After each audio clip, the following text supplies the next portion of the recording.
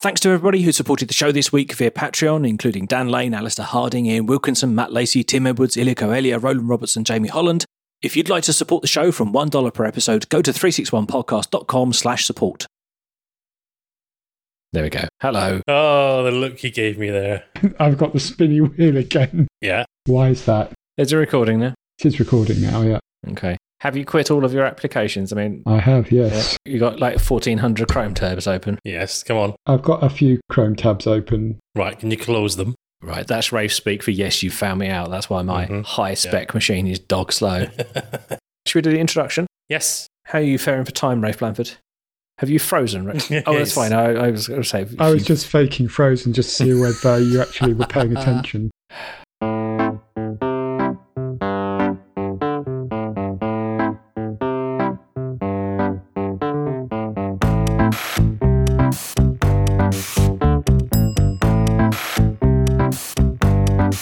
Hello and welcome to 361, a podcast about mobile technology and the world around it. My name's Ben Smith. I'm Rafe Blanford. And I'm Ewan McLeod.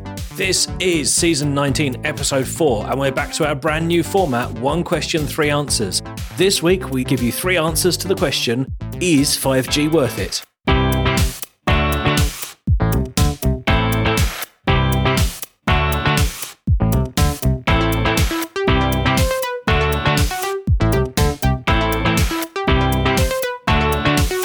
Welcome back, gents. Good to see you. Rock on. Thank you, Ben. Hello. Hello. How are you doing? Yes. Yes, I'm good. Thank you very much. So, just before we kick off with the hellos, more while I remember, Episode 2, we said we were going to support Childhood Cancer Awareness Week. I just wanted to confirm to everybody, say thank you very much for all the Patreon support. I made the donation today and we topped it up to $100, which is not going to set the world on fire, but it's just our little contribution to Relay FM's fund. I think they were targeting 315,000 raised, and as I checked in today, they were at about 429,000. So they have done really well. Awesome. That's great. Yeah, if you weren't paying attention or if you want to just pitch in yourself, St. Jude's is always fundraising, and although it's an institution based in the US, they do research that helps everybody around the world. So you can't really argue with that. So I just wanted to check in. Thank you very much to everybody for your support with that one.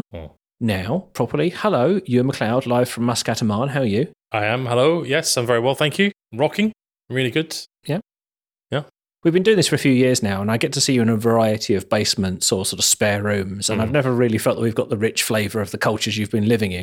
You know, kind of several years in Copenhagen, and all we got to learn was what Danish light bulbs look like, and it was dark outside. But in Denmark, they are very stylish. Very stylish indeed. Really stylish bulbs, you know. I think at some point we should insist that you open the curtains so we can see what Muscat actually looks like. Well, I'm sorry to say, it is rather dark. It's dark. Just saying, it's quite late. That's right. Good. Well, I'm glad we went there. But it's cooling down a little bit. It is cooling down a little bit. Good. Rafe Blanford, how the devil are you? I'm doing very well. London, it's also getting quite dark here as we record this at 7 p.m. UK time. Winter is drawing in. Winter is coming. Yes. I listened to some edits on a previous show because I think we've got about a 3 or a 4 week lag on publishing these at the moment, although it'll be less by the time this goes out. And I noticed they're saying, oh, it's nice to be out and lockdown's lifting. And we're like, oh. So like we should stop commentating on contemporary events because, you know, we'll probably be, thinking, why didn't they mention the asteroid, like in 4 weeks' time? Absolutely. Well, we have to express our concern about this topic, but hope that it'll be mitigated by the effect and therefore that we will all be feeling an emotion next week. Yes, I too have seen the news and have opinions about that news that are relevant in this contemporary time period, yes. But I'm not going to share them with you so that they can remain relevant for the duration of this podcast. For a moment there, I was about to say, so what's that? I missed that. Yeah. Good stuff. Well, there we go. That's the problem with in-jokes, isn't it? It's a great way to exclude listeners. So welcome all new listeners. Yes. So before we crack on with today's 1 question, 3 answers, we've got a couple of follow-up items. Ewan McLeod, you have been on a podcast. Yeah. Yes. Serious one, this. He's been moonlighting. Moonlighting. Yes. So it says here, go on. FinTech Daydreaming. So what's a FinTech Daydreaming and what have you done? FinTech Daydreaming is season 2. It's in season 2. It's a podcast. It is a podcast produced by Paul and Ville from Helsinki, or the Helsinki environs up there in the Nordics. And they know a thing or three about FinTech, these guys. They seriously, genuinely do. And they were very kind to invite me onto their podcast. I think it was episode 3. Oh, I need to go and look. We'll pop a link in the show notes. We'll put a link in. I talked to them about digital transformation and big banks and that kind of thing. And it was very exciting, really stimulating, great questions from them. Nice to go and I wasn't moonlighting there, Blandford. I did arrange with Paul. I said, look, my 2 colleagues here will be horrified that you haven't invited them. But, it'll be great to come and talk about fintech. And they said, tell us about 361. I did the special thing. I did 361 podcast, a podcast about mobile tech and the world around it. There you go. Right. So I got that verbatim. Yeah, I rehearsed that. Look, mate, I say, if you get a better offer, take it, is what I'm saying. Okay. Just run with it. Okay. Dream big. It was really good. Thank you, Ville. Thank you, Paul. It was excellent to be on their podcast. And if you're into fintech, they tend to have an interview every week. And it's really genuinely interesting. They know their topics incredibly well. Ville is head of emerging technology for Nordea Bank. And Paul is a bigwig IBMer. He knows his stuff, an expert fintech guy. So they've got really interesting content there in the podcast. And you were just there for balance, were you? And of course, they have fantastic guests. So if you listen to next week's episode, yes, you might hear one of those instead of Ewan. So who was the guest on your episode? Thank you for that, Ray. Thank you very much. I shall answer that question by saying it was really nice to be back in the Nordics, only virtually, and to hear both of their accents. Paul's got a very London accent, actually, a very British accent, although I think I'm right in saying he is Finnish. And then Ville's got a good proper Nokia accent. I know Rafe will know Helsinki, the Finnish accent. It's lovely to be back virtually anyway. All right, so Ewan's done guest appearances, and actually go and listen to the podcast because it is genuinely very good. Ben, I can see something new glinting on your wrist. Have you been making purchases? Yeah. Yes, you are what you buy. So I went shopping. You look like a fruit then. I bought a Apple Watch 6. I bought the blue aluminium version because I like blue, and I have to say, so far so good. I had the Series 4 before, and it was good. I'd got into the habit of wearing it every day. I've actually bought mine through my network operator, which I didn't expect to do, and then I didn't expect to endorse as a way forward, but I was a bit slow out the blocks ordering mine, and in the end, Apple were out of stock, but the network operators weren't. And it's actually a surprisingly affordable way when you factor in because I've got the cellular version, when you factor in the running costs of the airtime agreement that goes with it. It's a very affordable way to buy it. It spaces the payments out over time, which is quite nice. Normally, I prefer to buy my phone SIM-free, but actually this works well. There's not a big markup. And, I've bought 2 Apple Watches now from EE. The first one was an unmitigated disaster that took 3 months to sort out the billing and multiple escalations to head office. And this one, I rang them up on launch day and said, could I have it? And it arrived the next morning. So wow. I was pleasantly surprised. And so, yes, so far so good. Very happy with it. Big noticeable difference coming from the Series 4, always on screen. Lots of improvements, but that's the one that stands out to me. Yeah, and have you looked at the blood oxygen saturation? Has that been a feature for you, or was this mostly about the kind of the better screen? Well, I'm not dead. I mean, it's told me that I'm not dead. Good news. Excellent. I think it's interesting to monitor that. I suppose since I've been running a bit more, I've been sort of vaguely aware of the impact of moving around a bit more on me. So it'll be interesting to see how blood oxygen levels change. I already quite liked the other measurements, the heart rate and sensing and that kind of stuff that it did. Have you done your heart rate? Have you done your ECG? Yep. It's obligatory if you. Absolutely. I've done both the demo and it tracks it as well, to warn you if it sees a major disparity. So that's been really good. That's been fun. But I think actually, again, it hasn't been a prime topic of conversation, but aside from the always on screen, it's really snappy, it's really quick as well. And actually, I'm starting to find some complications, the little widget things that you can put on the watch faces that load useful apps. We're at that point now where several of the apps I use now have useful things on the watch, which, for a long time they didn't. Yeah. And they're loading nice and quickly, and they've got relevant data because they're staying in sync. So it's a platform that feels like it's maturing. I'm pleasantly surprised. I don't think if I had a 5, I would necessarily upgrade. I'm pleased, and it's a manageable monthly cost for 2 years. And I found that my last watch happily served me for 2 years before it's even remotely started to feel old. In fact, I think the 4 is still a very capable device. Yeah. What's the cost roughly? For the airtime and what is it? In fact, let me guess. £22 a month. I think it's a little more than that. I think I factored it in about £28 a month with the airtime rolled in as well. All right. And that works out at a cost that's only fractionally more than if you bought the airtime and the device outright from Apple. Right. So it's a nice, efficient way of doing it. I think it's kind of a bit akin to your buying interest free from Very, Yes, yeah. You can buy outright, but if it's more convenient to spread the cost. And actually, to be honest, this one just vanishes into my phone bill. I don't really even notice it now. It's just a proportion of my phone bill that's been there forever. And, it's a good way to have it. And I had thought about getting the Wi-Fi version, but actually I quite like the contingency of being able to have the cellular version, and perhaps it's something I won't use. I'm not sure I got that much use out of it on the 4, but this is now such a capable device. Actually, I can imagine going out for a run without my phone, which is something I'm going to give a try to now. Because do you use contactless with your Apple Watch? Well, obviously, back in the before times when we used to leave the house, then all the time.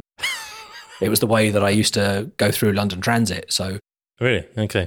Transport for London let you pay contactless, use a contactless card to pay for all your travel on buses and trains and things. And that was a great way of doing it. So I use that all the time and buy my coffee and everything. So it's super handy. I suppose the only thing is it displaces a mechanical watch, and I do quite like them. So the next question might be, what fitness band or thing can I get for my pocket for days when I want to go fancy and wear a mechanical watch but still want to track my steps or my movement and that kind of stuff. But yes, so far so good. Really enjoying it. We'll report back when I've worn it for slightly longer. And a lot of our listeners will want to know, of course, what His Lordship is doing. And I know we don't talk about your status, on the podcast that often in terms of, using his actual full title. Yeah. Who are you talking to, Ewan? Thank you for referring to me with my name. Or can you, sir, Lord, sir? What is His Highness here, His Excellency, doing with the Apple Watch? He's been elevated over the course of this conversation. I still don't know who you're referring to, but I was stuck with the Series 5. That was, for me, the always on screen was the big thing there, but also the performance on complications. And actually, that complication thing reminds me that I think the other thing that's come out recently from Apple iOS 14 that seems to be attracting quite a bit of attention is widgets, which is old hat for everybody on Android. But it's been interesting to see people being quite creative with what you can do with them. Welcome. And sort of launcher and everything else. And I agree, like widgets have been around for ages, but it's one of those things that are sort of picked up. And it was interesting to note that Pinterest had record number of downloads on iOS, which was driven by people trying to explore new home screen layouts, of which widgets was kind of driving a lot of that activity. So I do have a question. I've tried out a number of widgets. What have been your favorite ones now that we're all on iOS 14? Well, can I just interrupt you first of all to say, widgets have been on Android for a long time, but bad widgets have been on Google for a long time. Good widgets are now on iOS. Oh, come on. That is nonsense, by the way. Absolute nonsense. No, there is light and day difference between the quality of the design and functionality. In some cases. In aggregate, across all of the ones that are available. In aggregate. He says, with no sweeping statements whatsoever, come on, try and show some balance here to the listeners. No, I think that the way that widgets have been architected in iOS, the way that you build them, the way that they're set up, the way that they protect battery and security and that kind of stuff, and the design language that Apple enforces in its apps as well through the interface design means that actually there's a really good baseline.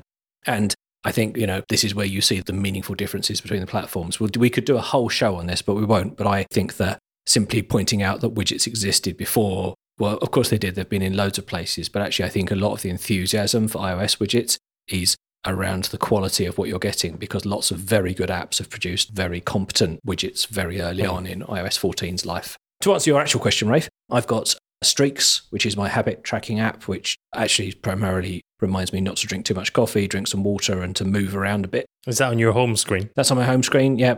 I tried out tons of weather widgets. I ended up using Carrot Weather, which is one of the best. But I think for me, it's got the right widget that I like. Weatherline actually used to be my favorite weather app, which is really good. But for me, the design of their app suits larger widgets, and I've been using the smaller ones. But either way, try those both out. And obviously Things is my to-do list manager at the moment. And that's one of the most beautiful, sort of most native feeling apps across iOS and macOS. And that's got a brilliant widget as well.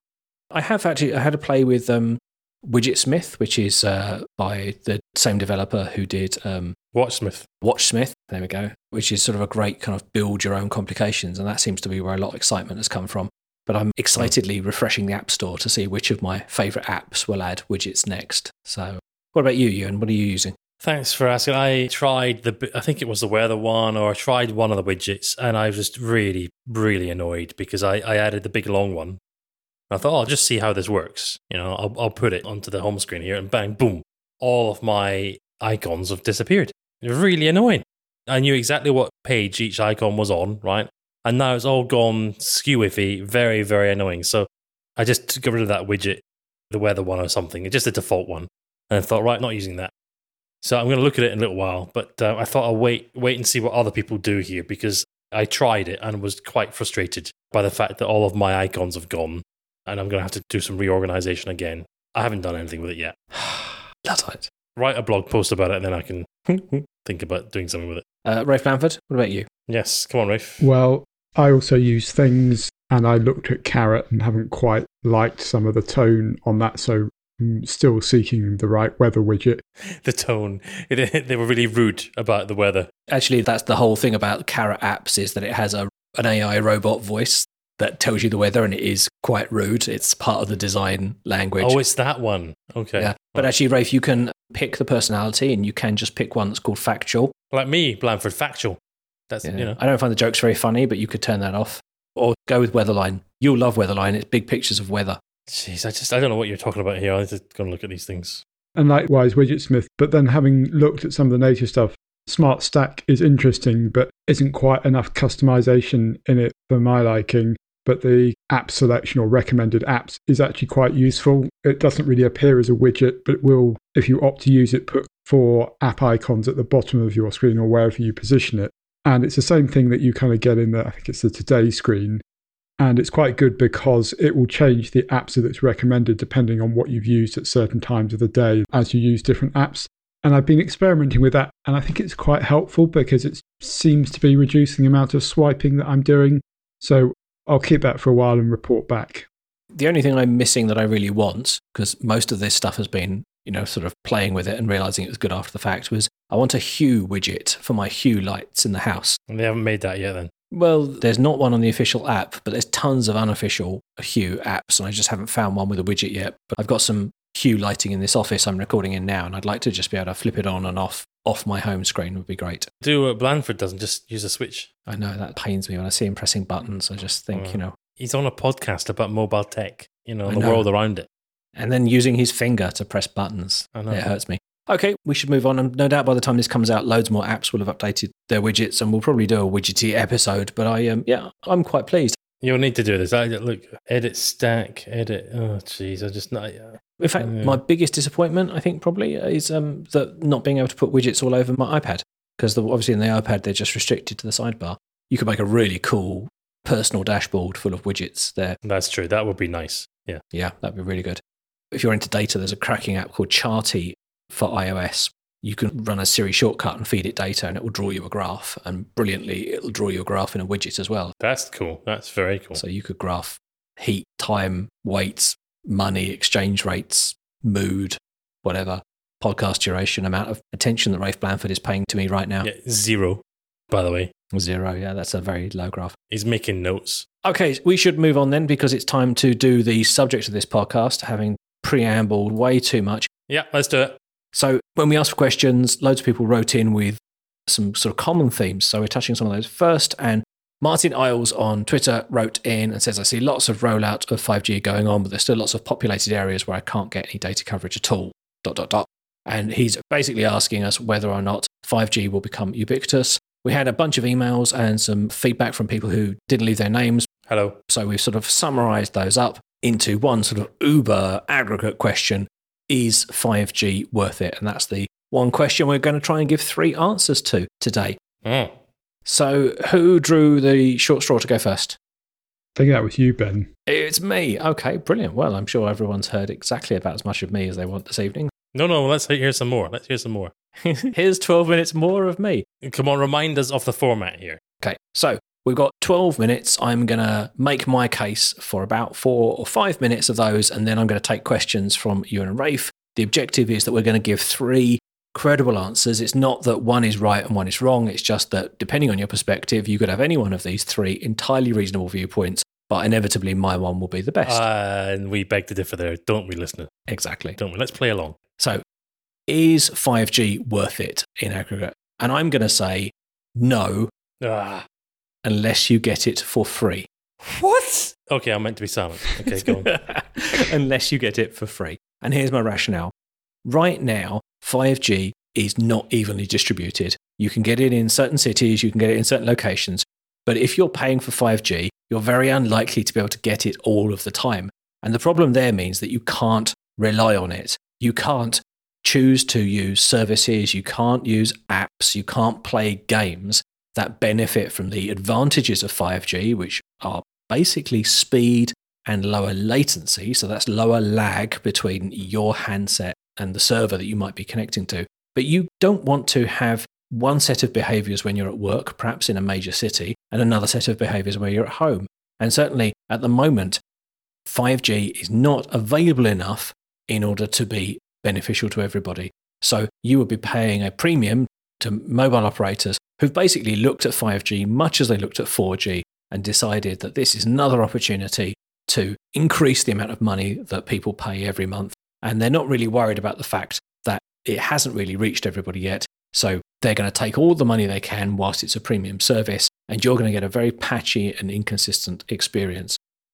The other thing is that actually you can get just as good an experience on an improved 4G network in practice in most cases. And the number of places where you are going to get the super high speeds or the super high improvement in network and latency are so rare when you're standing underneath a mast, or when you're perhaps in a sports stadium that has specific transmitters built in to deal with high density usage, that actually it's really not worth it. The other thing is that as handsets are coming along, 5G is increasingly being used as a top-up, as a way to charge more for the same device. And right now, you could be spending a lot of money on a 5G device and you just won't be getting the value out of it. So I would say, unless it comes for free, hold off. Wait, 5G will probably be great in the future, but right now you're not getting any value.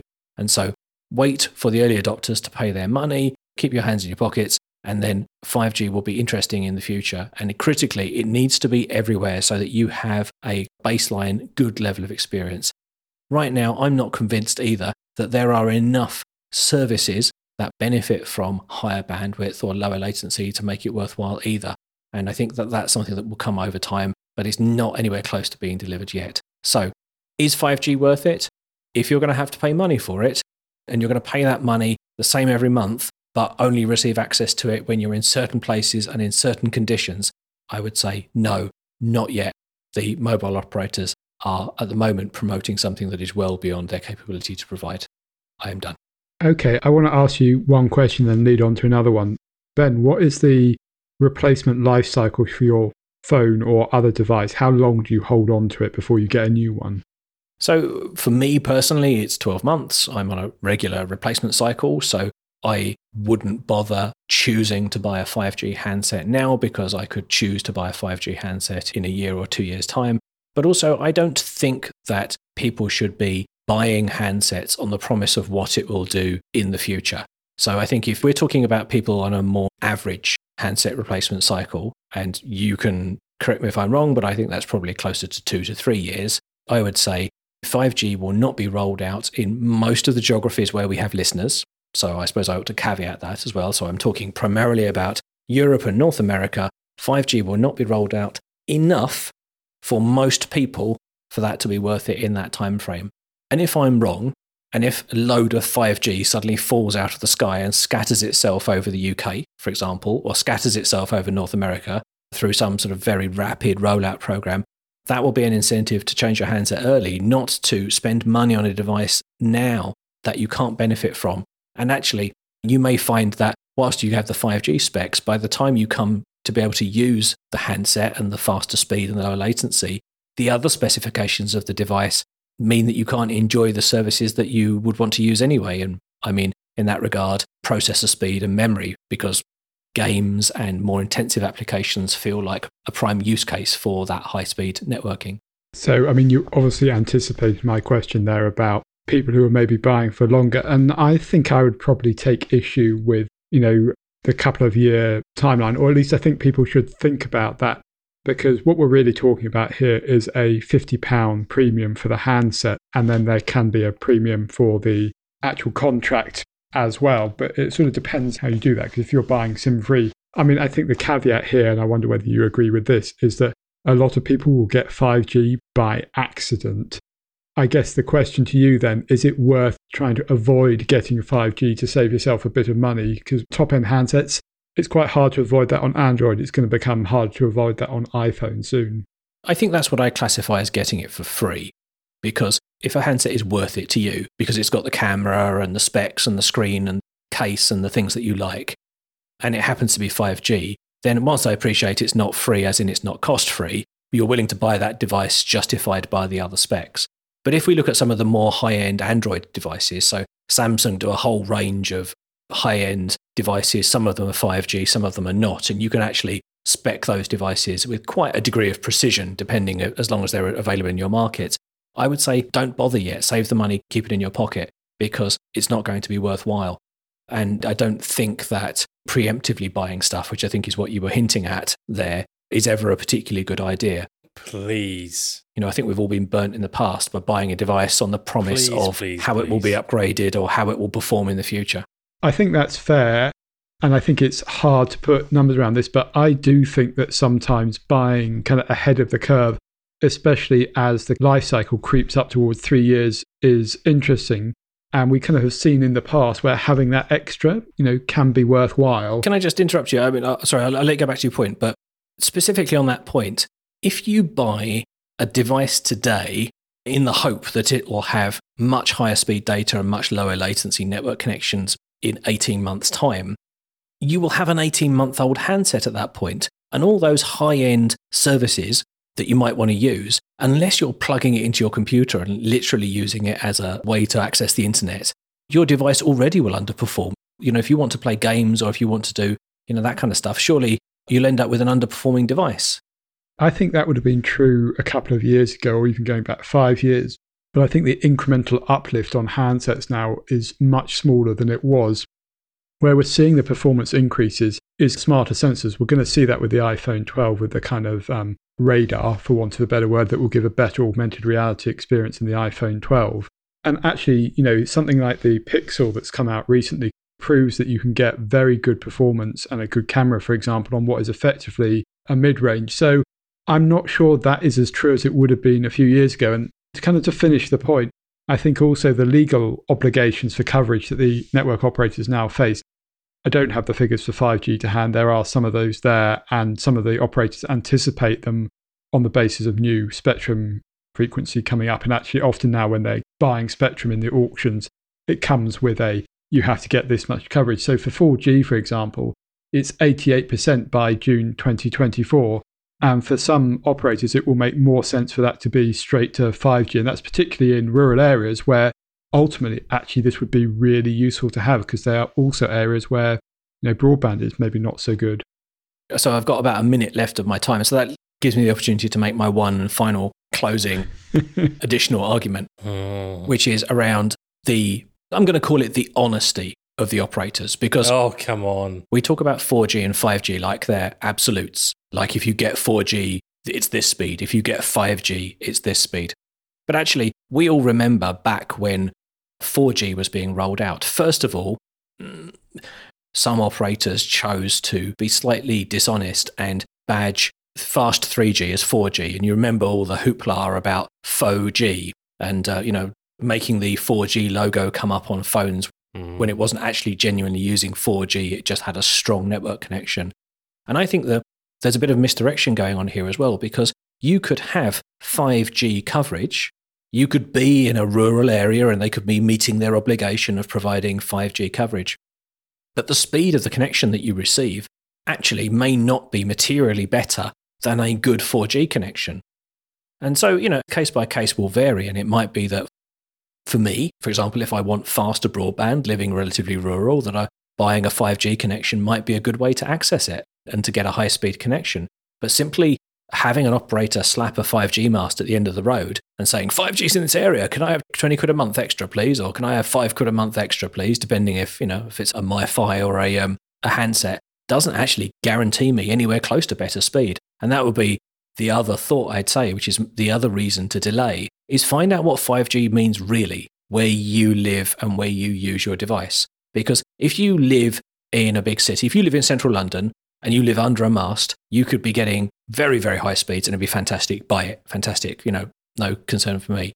But if 5G follows the map of 4G, where I live, out in moderately rural Hampshire, then actually I can get exactly the same experience. I won't notice a sizable difference, and it will take years of network upgrades and those sorts of things to justify it.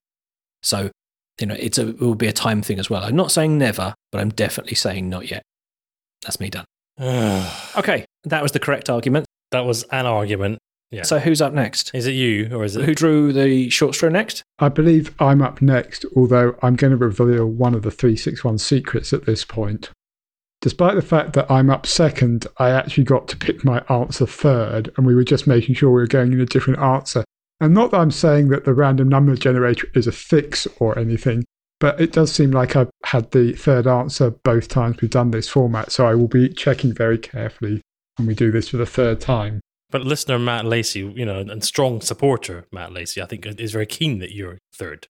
He was saying that on Twitter. Yes, so I think Ben and Ewan have tried to con the audience into thinking I'm going second when I actually feel like I'm going third, if that makes sense. All I'm saying, Rafe, is if it's your broken audio that means we have to re-record the whole episode, then you get to go whenever I say, all right? Sunshine? Right, fair enough. So, Rafe Blanford, you have 12 minutes on is 5G worth it? Go. And my answer here is yes, it is worth it, but with some caveats where you need to think about the right now for specific use cases. And I'm also going to take the opportunity to twist the question a little bit and talk about some of the things I think will be coming and why I do think it's worth it. And I think it's probably just helpful for listeners, like everyone's sort of 5G faster. But I think there's a couple of other things we need to talk about here. You alluded to it a little bit, Ben, but latency comes down. And so that does have an impact on certain types of applications. And I'm going to come back to that. It's also just the size of the pipe is also bigger. So it's not just faster and lower latency, it's fatter as well. And that means there's more capacity, which I think starts to become quite interesting because there are occasions when the network is a bit overloaded where 3G and 4G can slow down because there's too many people on the cell in question. So I think you get a higher quality of service where 5G is available because it's essentially got more throughput and more capacity. And I think particularly in urban areas where there's large gathering of people, if the densification of the network hasn't happened or is ongoing, then this can actually be one of the bigger factors that has an advantage right now. And I appreciate some of that is dependent on the spectrum being available, and this does vary by market. But I think in the UK, we're starting to see this, and there's a few other markets where this applies. It is fair to say here that some of the eye-catching new speeds that get talked about in the 5G specifications only really apply when some of those spectrum frequencies get unlocked. But that was what Ben was talking about when he said, things get better over time. So the 5G of 2020 is slower than the 5G of 2025, just as happened with 3G and 4G. But there is still a substantial uplift. It's not quite the same as the 3G, 4G thing, where it felt like it was much more incremental. There's a bigger step change here. And I think some of the frequency stuff, and this doesn't really apply in the UK, but it does apply in some other markets, means sometimes the coverage gets improved into places that you can't get elsewhere. So that's kind of a general defense of why I think 5G is worth it. And I do take on the worthy answer of my colleague in terms of the kind of arrival of that worthy answer. Okay. But I say that there are more use cases right now that are interesting. I'm going to talk about one, which is mobile broadband. And I think you can divide that into both home broadband and then hotspots or dongles or portable mobile broadband. And I think particularly there, the uplift in performance and speed can be worth it. And I myself am using a 5G broadband as a backup for my main broadband. Particularly important for me to maintain connectivity when working from home. And it's cheaper and easier to use than it would be getting a phone line or something else put in, because I'm using a fibre connection from a company called Hyperoptic. And if I wanted to do line rental and do the usual kind of BT stuff here in the UK through the standard telco, it's just easier for me to go the 5G broadband and frankly probably getting better performance out of it as well. And I think there is a difference between 4G and 5G in that respect, and you're seeing a much greater match to what you might be able to get. And I think there are certain places where 5G is being rolled out in rural areas where that's really interesting as well. maybe the slight catch here is Starlink from SpaceX is going to be a thing quite soon in rural areas, and that might actually be the better option to go for if you're going home broadband. But also for mobile broadband out and about, like having that if you're working in a cafe or trying to do some work outside the home, maybe not so relevant in this part of 2020 given what's going on in the wider world. But I really think that's important.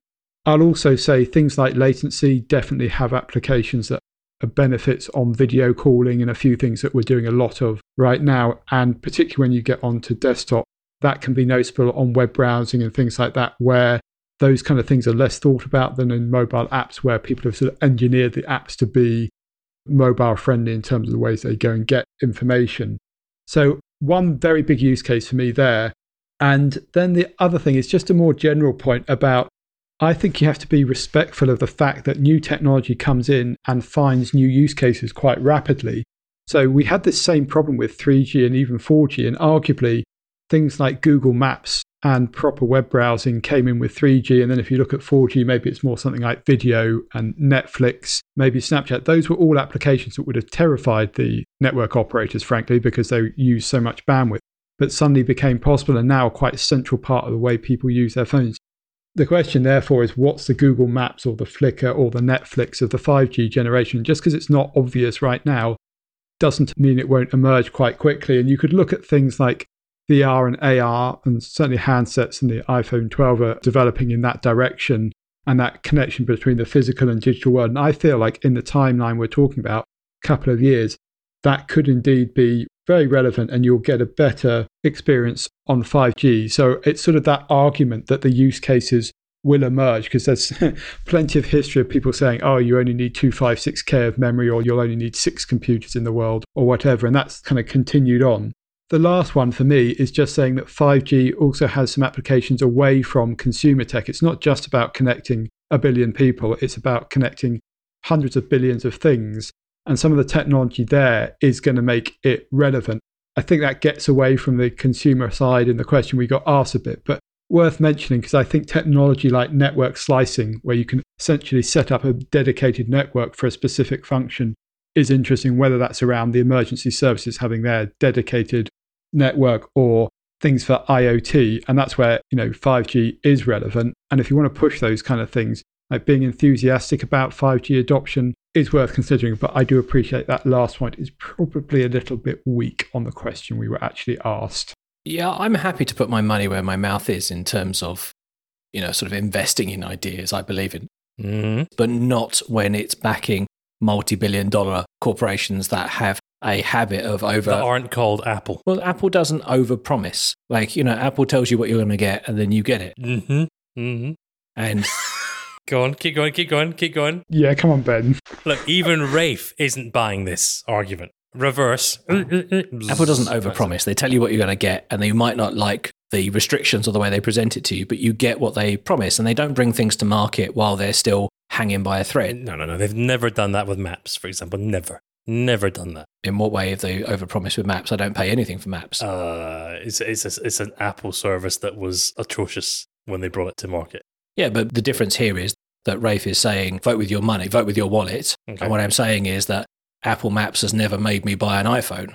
I've never felt robbed that I bought this iPhone to get Apple Maps and it's disastrous. And what we're saying here is buy 5G, support AT&T, support Vodafone, support all these massive corporations. These needy companies. By voting with your feet to give them a little bit extra money. Gosh, if only we could give them a bit extra money, these poor, suffering multinational telcos could just invest in some infrastructure. I think that wasn't quite the argument I was making. I refer you to the first 2 points where mobile broadband makes sense. It is worth, if you're going mobile and particularly home broadband, go 5G if you can. You are going to get a better service there. I think immobile broadband, home fixed 5G, if you live in a 5G area, fine, I think that might be an exception. But the point is that most people who buy a mobile network powered broadband are doing it so they can use it on the move. And if you are signing up to 20 or 30 quid a month of 5G, and then you get off the train in large town that hasn't got a 5G rollout yet, you're paying for something that you can't get. And certainly you shouldn't have anything on your laptop. Like, you can talk about your video conferencing. If I'm going away and I want to have a video conference meeting and I rock up to a place that doesn't have 5G and only has patchy 4G, I just can't plan to use that technology. The other thing I'd say is about usage is I have to say I'm very reticent, regardless of capacity, I'm very reticent to rely on mobile networks for my primary connectivity. I spent a year living on 4G, witnessing what changing demand and changing weather did to the availability of 4G signal, going from having tens of megabytes per second down to virtually nothing when the rush hour and lots of people with phones, sort of walk past my house. I mean, that's fair, although I think, as I said, 5G is different from 4G in that quality of service and that capacity in the network. And yes, you're not going to get it everywhere right now, but you will improve in many places. And I think the best advice here would be you need to look at the areas you're going to be in and whether there is 5G connectivity. And it is in a lot of major urban areas. And for some people, they don't leave outside the M25 if we're talking about London. And for me, actually, the strongest arguments for going for 5G right now are essentially you will get a higher quality of service where 5G is available, and particularly that capacity issue, which, we've all been on 4G connections, which are slow to accrue because everyone else is on them as well.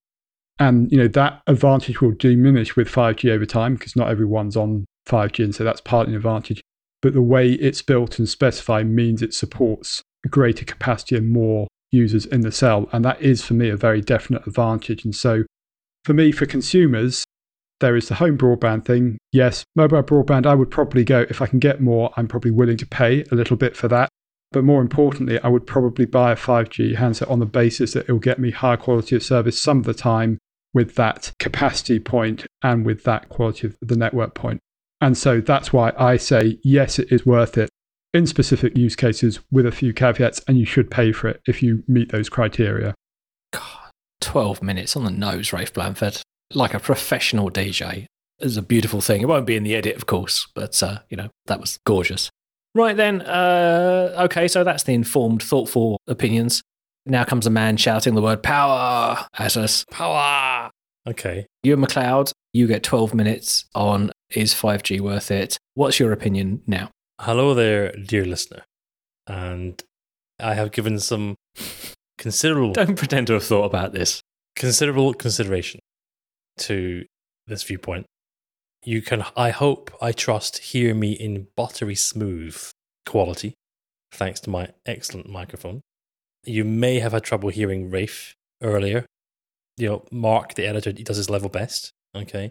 And then, of course, Ben, I think they're still trying to fix his stuff. So, look, it is a delight to... This is opening with a minute of personal attacks. It's a delight to be here, dear listener. And the question allocated... or the topic allocated to me, is 5G worth it? My job here is to say yes. An unequivocal yes. And can I thank our dear Luddite, Mr. Smith? Goodness me, you may have heard me, he's doing his V signs at me right now.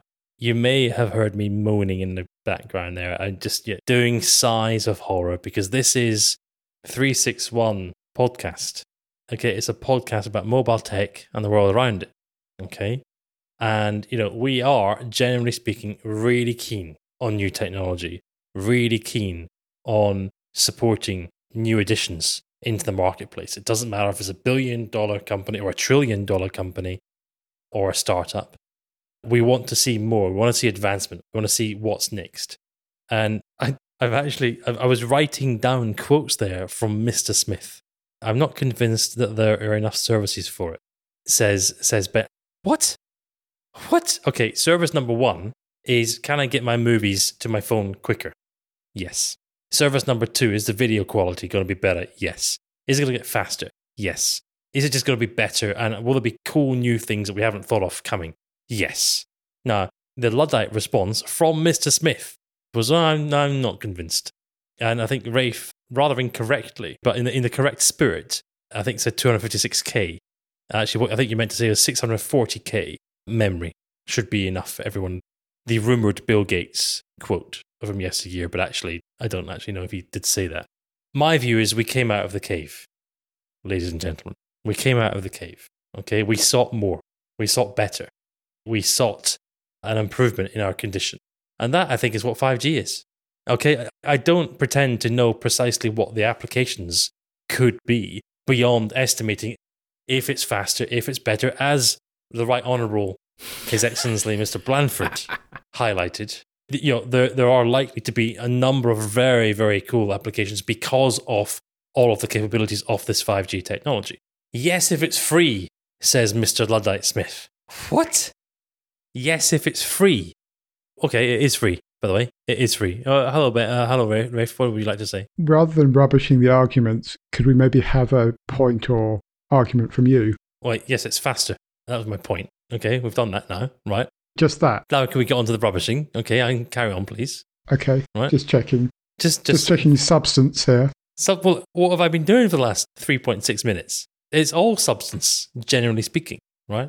No, okay. I'm rebutting because I think a lot of the right viewpoints have generally been said by Rafe, His Excellency.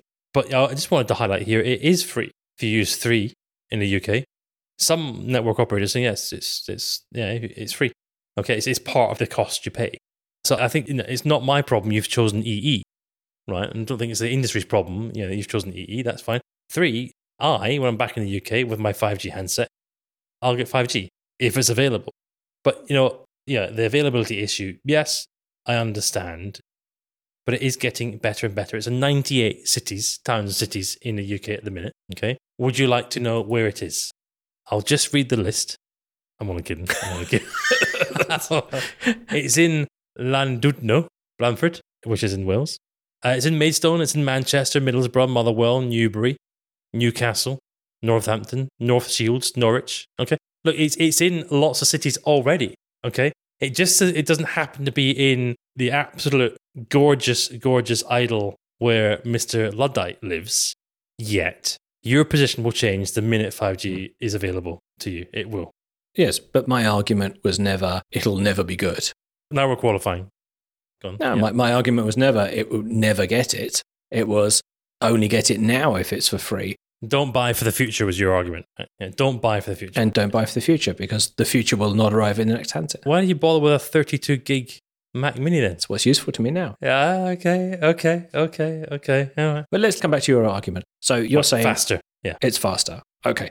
But first of all, is it worth it? Yes, I'm saying it's worth it. Yes. The things you've described as doing there, movies and games. Yeah. Okay. Yeah. Like they're not my use case, but they are yours. So that's fine. That's legitimate. Right. But you already do those things. Like the speed of network, the availability to download those things are not an impediment. You already watch. It can always be faster. It can always be faster. Now, look, OpenSignal have done some really good analysis on this, right?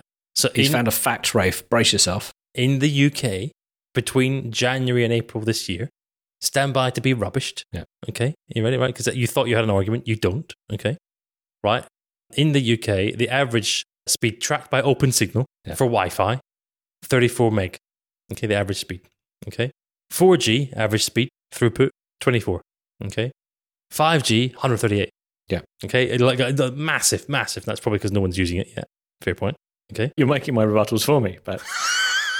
So let's touch on that. I think you've made a really interesting point, though. So 5G can be faster than 4G when you can get it. Yes. So, I mean, that you have to qualify all those numbers for the fact that yes, if you're in an area where you can't get it, or more importantly, perhaps if you're traveling and therefore switching between areas where it is and it isn't, your experience is going to fluctuate wildly. You're going to lose hundreds of megabits of download speed. Yep. If your movies were so big that you needed a 100 megabit connection to download them, you couldn't do that reliably. You'd have to wait, a bit like Wi-Fi coverage of old. You'd have to wait till you got to the airport with the Wi-Fi coverage to download the movies because you wouldn't be able to do it on the way. And I think it's that inconsistency that is the problem for me. But also, an interesting, I didn't know that number, but the interesting number there was the 34 megabits for Wi-Fi, the average download speed. Yep. Why will people invest in mobile handset connections that are faster than what they get at home? Because when they go home, even if they're connected to 5G, even if they live in central London, their handset will go, oh, Wi-Fi, thank you, connecting to that. And all of a sudden, it's slower. Yeah. You'll be paying for 5G. You'll be living under a 5G mast. Everything will be brilliant. You'll have the 5G handset that you've paid extra for, and you'll be using 34 megabits a second, your average speed. Okay. It's a fair comment. Not accurate, but it's a fair comment. I'm only kidding. Yeah. Does anyone else sitting in their hyper optic or whatever it is Blandford's got in their apartment or their estate or their house, do they ever switch Wi-Fi off? on their phone. Well, I wouldn't. It would break all my smart home stuff. Right, because I routinely switch my Wi-Fi off, especially if I'm in a room where the Wi-Fi isn't brilliant. Now, it's always ubiquitous. I've got my Google stuff, blah, blah, blah. I've got, I don't know, 17 access points all over the place. But sometimes the throughput is actually quite annoying because I'm not precisely in the middle of the room. I'm round the corner or whatever. So I will often, daily, switch my Wi-Fi off when I'm in my house, okay, and I'll use 4G. So I do this a lot. Okay, so I think someone needs to get a decent mesh network or Wi-Fi routing system installed in Ewan's place. But I do think there's an argument here that there are an increasing number of mobile-only users. And what I mean by that, they're not using desktop or laptops at home. And in the UK, that's actually amounts to 30% now. And then there becomes an argument, like, if you're getting those kind of levels out of 4G, 5G, do you even need to pay for home broadband if you're mobile-only? And there are now better deals with if you've got things like a tablet, getting everything into one. And Ben talked about a single bill previously. So I think that's when 5G starts to become really interesting. It's interesting coalescing around that home use case. Those are 4G speeds, though. Always. That's a speed that I can get on 4G where I live right now. And I want to add some facts to this because I think we're pressing on an important point here about when does it become important. And using the same source that Ewan referred to a moment ago, OpenSignal. Thank you very much. There's a big variation between markets. And so they have, and they do pretty comprehensive testing, they say the download speeds for 5G are between 1.4 and 14.3x faster than 4G. If you look at the US, for example, it's 28.9 on 4G, 50.9. I think to Ben's point, maybe not a lot of value there. Yeah. In the UK, it's 25.9 versus 133.5. To me, that feels like quite a big deal. And then you look at the most advanced markets, somewhere like Australia, it's 42.8 versus 215.7. Saudi Arabia next door to Ewan. I'm not saying that's a big example market, but that's at the leading edge. 28.9 versus 414.2. So to the point we discussed earlier about, is there a bigger difference between 3G and 4G or 4G and 5G? It feels like 5G is that bigger step up. And I think all the things we've said around if you can get access to it still apply. I think the other thing I just want to come back on is we talked about that kind of, is Wi-Fi worth it? I think we have to recognise there's an increasing number of mobile-only users, 30% or so in the UK. And these speeds are sort of getting to the point where you go, okay, well, don't bother with Wi-Fi. Get rid of that bill. Just use it on, the cellular connection. And the UK operators at least offer decent deals on having unlimited data. Now, there is interesting things around streaming and all of those kind of things. But for a proportion of the population, it's really going to be interesting to make sense of that. And then suddenly, this idea that 5G becomes this ubiquitous connectivity that's everywhere. If it's in your iPad, it's in your watch, in your phone, that then sort of gives fuel to the fire of, yes, 5G is worth it, with caveats, with the right use cases and in the right scenario and the right market. All those things are appealing. I'd love to have those speeds. I'd love to have those improvements. But the point is that even if I could have them at home, I won't get them when I leave the house and I won't get them consistently. So ask yourself if you're willing to pay for something that you'll only get part of the time. Or swap to 3. Swap to 3 in the UK, as I use, and it's no additional cost. But it's not no additional cost because you'll have to buy a handset that supports it. And right now... No, with the Nix handset, anyone listening buys will have 5G in it. But in that case, it will be free. So there's some more data to back up Ben here. In the UK, only 4.5% of the population has access to 5G versus 88% for 4G. But then again, you look at another market in the US, 20% of people have access to 5G versus sort of 93% for 4G. I'll refer to Saudi Arabia, which feels like one of the few times you can talk about it as a top market. 34.4% of the population have access to 5G. And so it comes back to, it does depend on the market and the circumstances. So I think maybe we could agree there are nuances to each of these answers that are worth considering for our listeners. And all three of us have different elements of being right. Rafe the Peacemaker. Wait. Come on. I've got one final point. All right. PlayStation 5 is coming. You can pre-order it now. Can you see where I'm going with this? No. Really? Go on. Okay, right. The same argument would say, no, let's just wait. I'm not going to get the PlayStation 5. I'm going to wait until all of the games that are ever possible that are going to come out are available. And then I'm going to get my PlayStation 5. I don't want to get it now. I don't want to get it ahead of time. I don't want it for Christmas because there's only going to be 4 games available. I'm going to wait. Ben, did Ewan really just compare the dynamics of the telecom market to the console market? I didn't mishear that. He did. Yes, I did. And I think it was a fair comparison to his idiot argument. Really? I think you've just made my case for me, which is Sony and companies like that spend millions of dollars on having a good catalogue of launch titles with their consoles because they recognise that if there's not enough value in you buying the console, you won't buy an expensive console on the promise that the games will come next year and it will be fun in future. And they'll add value over time.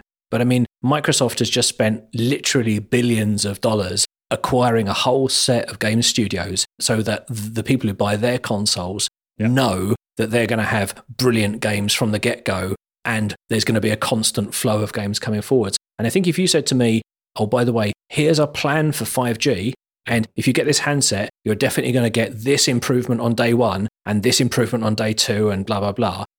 If there was some measurable value for me in getting a 5G from launch, I would say perhaps that comparison was a bit more relevant. I think if I went out and got a 5G tariff and a 5G handset today, I would have... From 3, a 5G... From anyone. Yes, yeah. Even if it was free. Even if it was completely free. Yeah. If I sat here with a 5G handset on a 5G tariff, my experience would not change. Because there's no 5G from the transmitter. Yeah, because you don't live in North Shields or Oxford or Paisley or Peterborough or Plymouth or Portsmouth or Preston. There's 98 of these. Absolutely. And or Reading or Redhill or Rochdale or Rochester or Romford or Rotherham in the UK.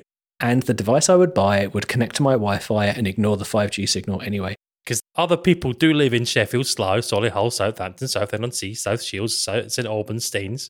We should have got this episode sponsored by 3, shouldn't we? No. Anyways, this is not 3. These are all, by the way, served by different operators, right? Yeah, so Swansea is served by Vodafone, and 3, you can get 5G from someone in those towns and cities I was mentioning. Well, we should wrap up. There's a fairly comprehensive answer to the is 5G worth it? Yes. No, yes, and yes. There you go. So take your pick. Let's hear from the listeners. Who was right?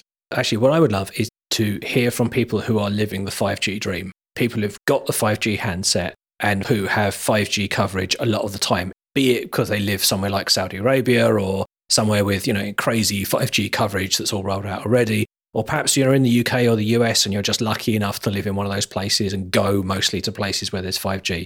Let us know what it's like living in the future, because I'd love to hear it. But I think I would always be concerned that that's not what the majority experience would be like. Anyways, write in and let us know your views. Thank you to everyone who wrote in after episode 2. We got a bunch of feedback and emails in with views and opinions. And thank you also to everyone who wrote in and said they enjoyed Mark's post-show edits. I think actually we should just cancel the show and just let Mark do the post-show bit. It'd be more fun, to be honest. So you can find us at 361 Podcast on Twitter. We're 361podcast.com online, where you can leave a comment under the show. Or there's an email facility there. You can email us if you want to do that privately or send a longer form message. Or you can talk to us on Twitter if you were happy to do that in public at 361 Podcast. We'll be back next week, usual discussion episode. And then we have a whole bunch of questions ready to go for the rest of the season. And looking at the list here, I think we've plenty to keep us going for many years. But we've had some excellent ones in recently as well. So if you've got a suggestion for a question you'd like us to address, write in, we'll add it to the list and we'll get to it as quickly as we can. Thank you to everyone who's done that already. Please keep them coming in. We've got some fantastic suggestions here. And the best thing is half these suggestions is we would never have come anywhere close to thinking of covering them without you writing in. So that's brilliant because that's helped us make a better show. Thank you very much. Okay, gentlemen, well, it was mostly a pleasure, apart from Ewan, who was wrong. Oh, thanks. Come on, we got somewhere. Faster! Okay. Yes. Right, and I will see you next week. Bye-bye.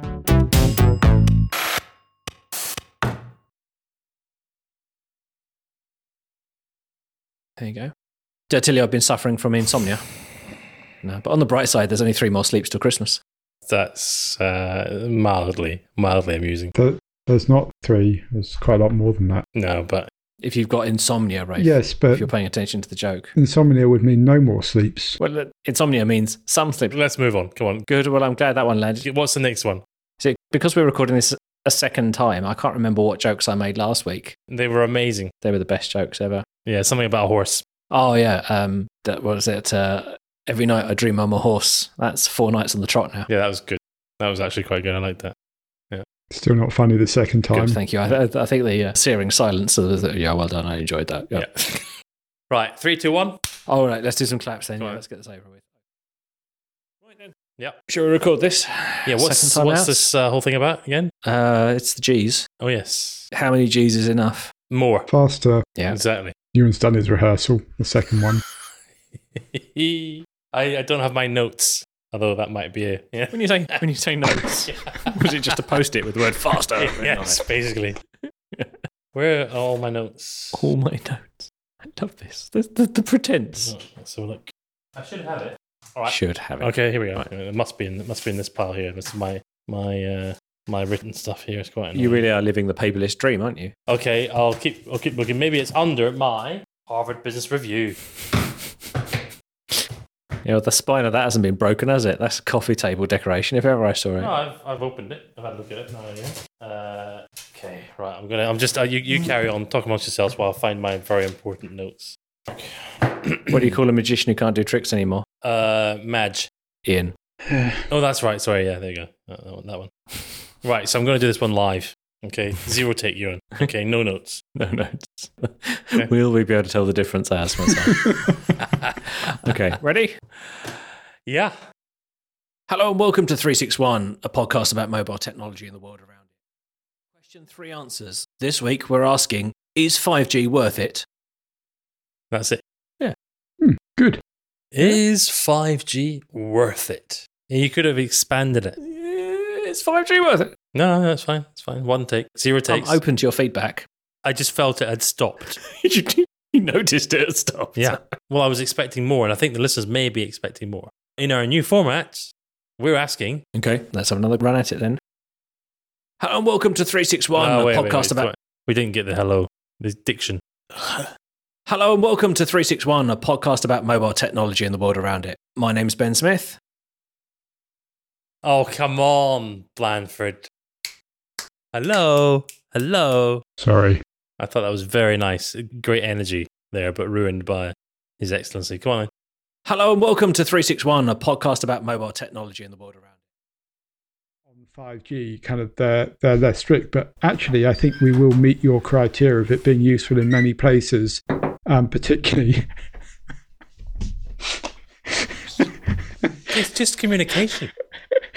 I'm just saying hello.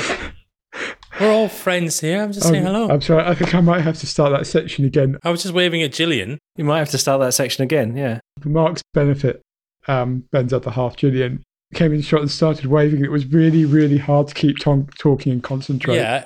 Husband here did a massive eye roll. I'm live, darling. He got a cup of tea out of it. Anyway, should I do that section again? Because I can probably cut it. Yes, please. Did you get a biscuit? No. We don't have biscuits in this house. That'll do. Yeah, no. Can you just give us some rubbish jokes and then we can get on with our life? Yeah. I gave you some rubbish jokes earlier. They were all poo-pooed. Let me just see if I told you I saw a bagel in the zoo.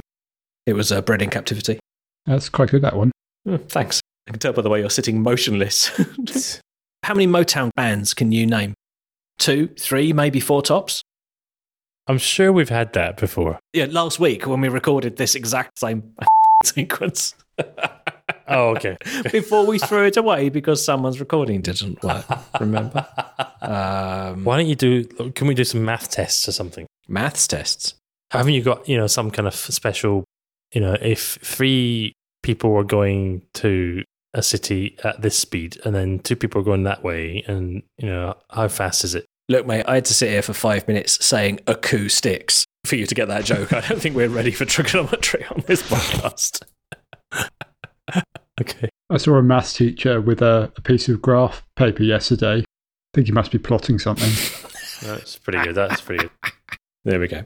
Right. Oh, sad news, actually, very sad news. My friend was killed transporting German sausages in his transit van. Yeah, it was a freight-versed van death. Oh, that's good. That's good. I just thought for a moment, oh, I'm not meant to laugh, and then thought, I really hope this is a joke. Yes. Yes.